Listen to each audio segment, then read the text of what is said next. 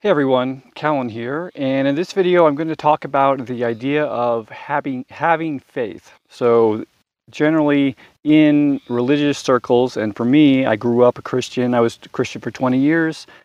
Half of my family is Christian, half of the people I know are Christian, and so that's kind of the center point for me of where I'm approaching this from. But this having faith thing is not specific to Christianity.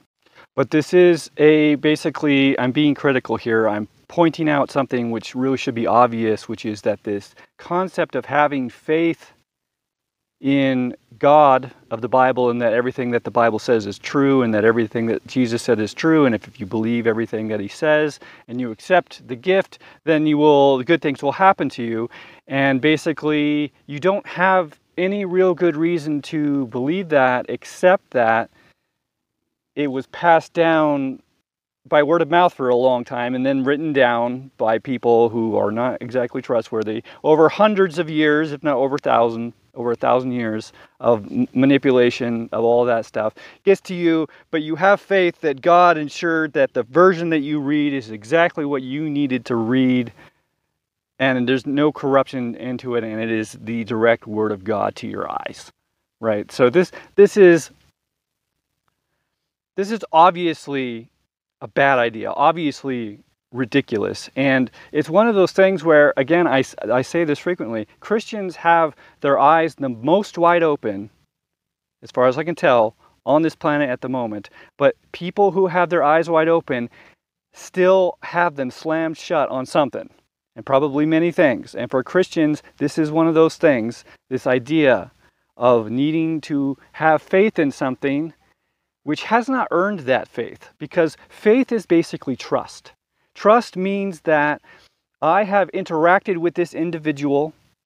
Could be God, could be another human being, it could be a dog, it could be anything. I have interacted with this thing enough, this being enough, that I understand the types of choices that it's going to make, the way that it kind of thinks about the world, and I can have a certain level of confidence what it's going to do in the future, based on its past behavior, okay? So basically, if I'm in a situation like the prisoner's dilemma, which is a thought experiment where basically two people who committed a crime together are incarcerated and separated from each other, they're both told that if they rat out the other guy, and the other guy doesn't rat them out, that they will go free.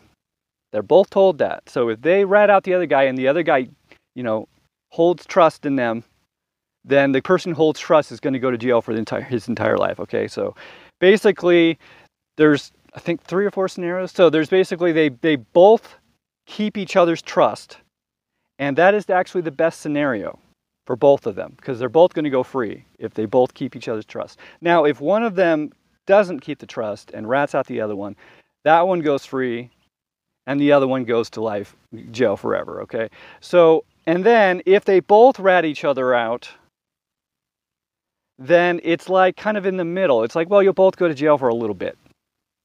And so there's this major incentive. If you don't have trust in this other person, if you don't have good reason to think what this person's going to do, you need to know what this person's going to do. Are they going to rat me out? If they are, then I need to rat them out. Are they not? Because if they're not, that's the best thing that could happen, and I'm not going to rat them out either, and we're both going to go free, all right? So trust is about understanding how someone is likely to behave in the future so that you can make good decisions, okay? So if this other guy is like my best bud since I was a little kid, and we've been through even situations like this where they could have ratted me out and I could have ratted them out, but neither of us did. So we already know that it's just not a question. It's just like we're both not even going to think about it. We both know we're not going to rat each other out, and we're going to be fine. And we're going to know that because we have all that evidence about who this person is, what they're going to do, and even specifically what they're going to do in this type of situation. Okay, so you have a high degree of trust, high degree of faith. You don't know for sure, but you have a high degree of faith that that person's not going to rat you out and you're both going to walk out of here today. Okay? Again, it's based on behavior in the past. How is this being likely to behave again? Okay, so now we got a situation like the Abrahamic God, who comes in and does horrible things to humans. horrible, horrible things, tells other human beings to betray the rest of humanity and manipulate them and deceive them and murder them as much as possible in order to take over the world through those means.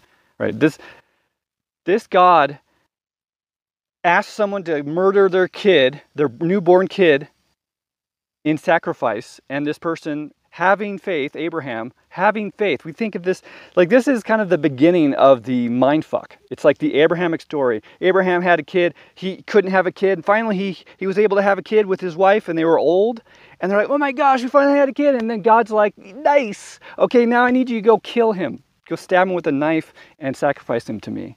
And Abraham goes, I'm going to have faith that this is a good thing, this is the way it should be. And he goes and he actually is about to do it, and God stops him. And people go, oh, see, God stopped him. Okay, so the thing is, that was kind of a unique situation. God does usually not stop him. The God of Abraham is all about child sacrifice. In fact, there's other instances of it in the Bible, including one where a guy says, look, God, thank you for helping me win this battle.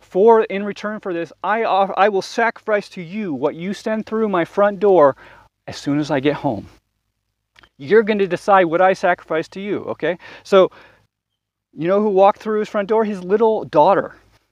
And he did kill her. He sacrificed her, and God allowed that to happen.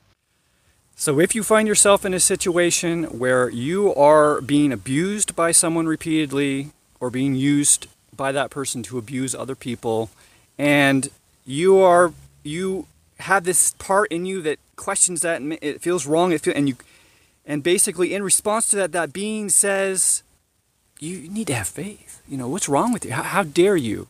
How dare you doubt me?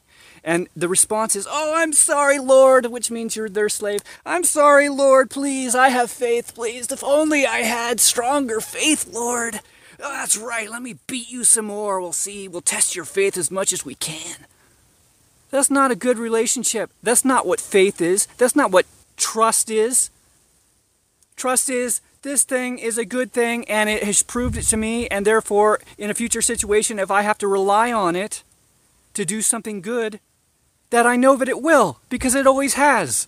But if you're in a situation where it's the opposite of that, and you're being told you have to have faith, you are in a relationship with a demonic being.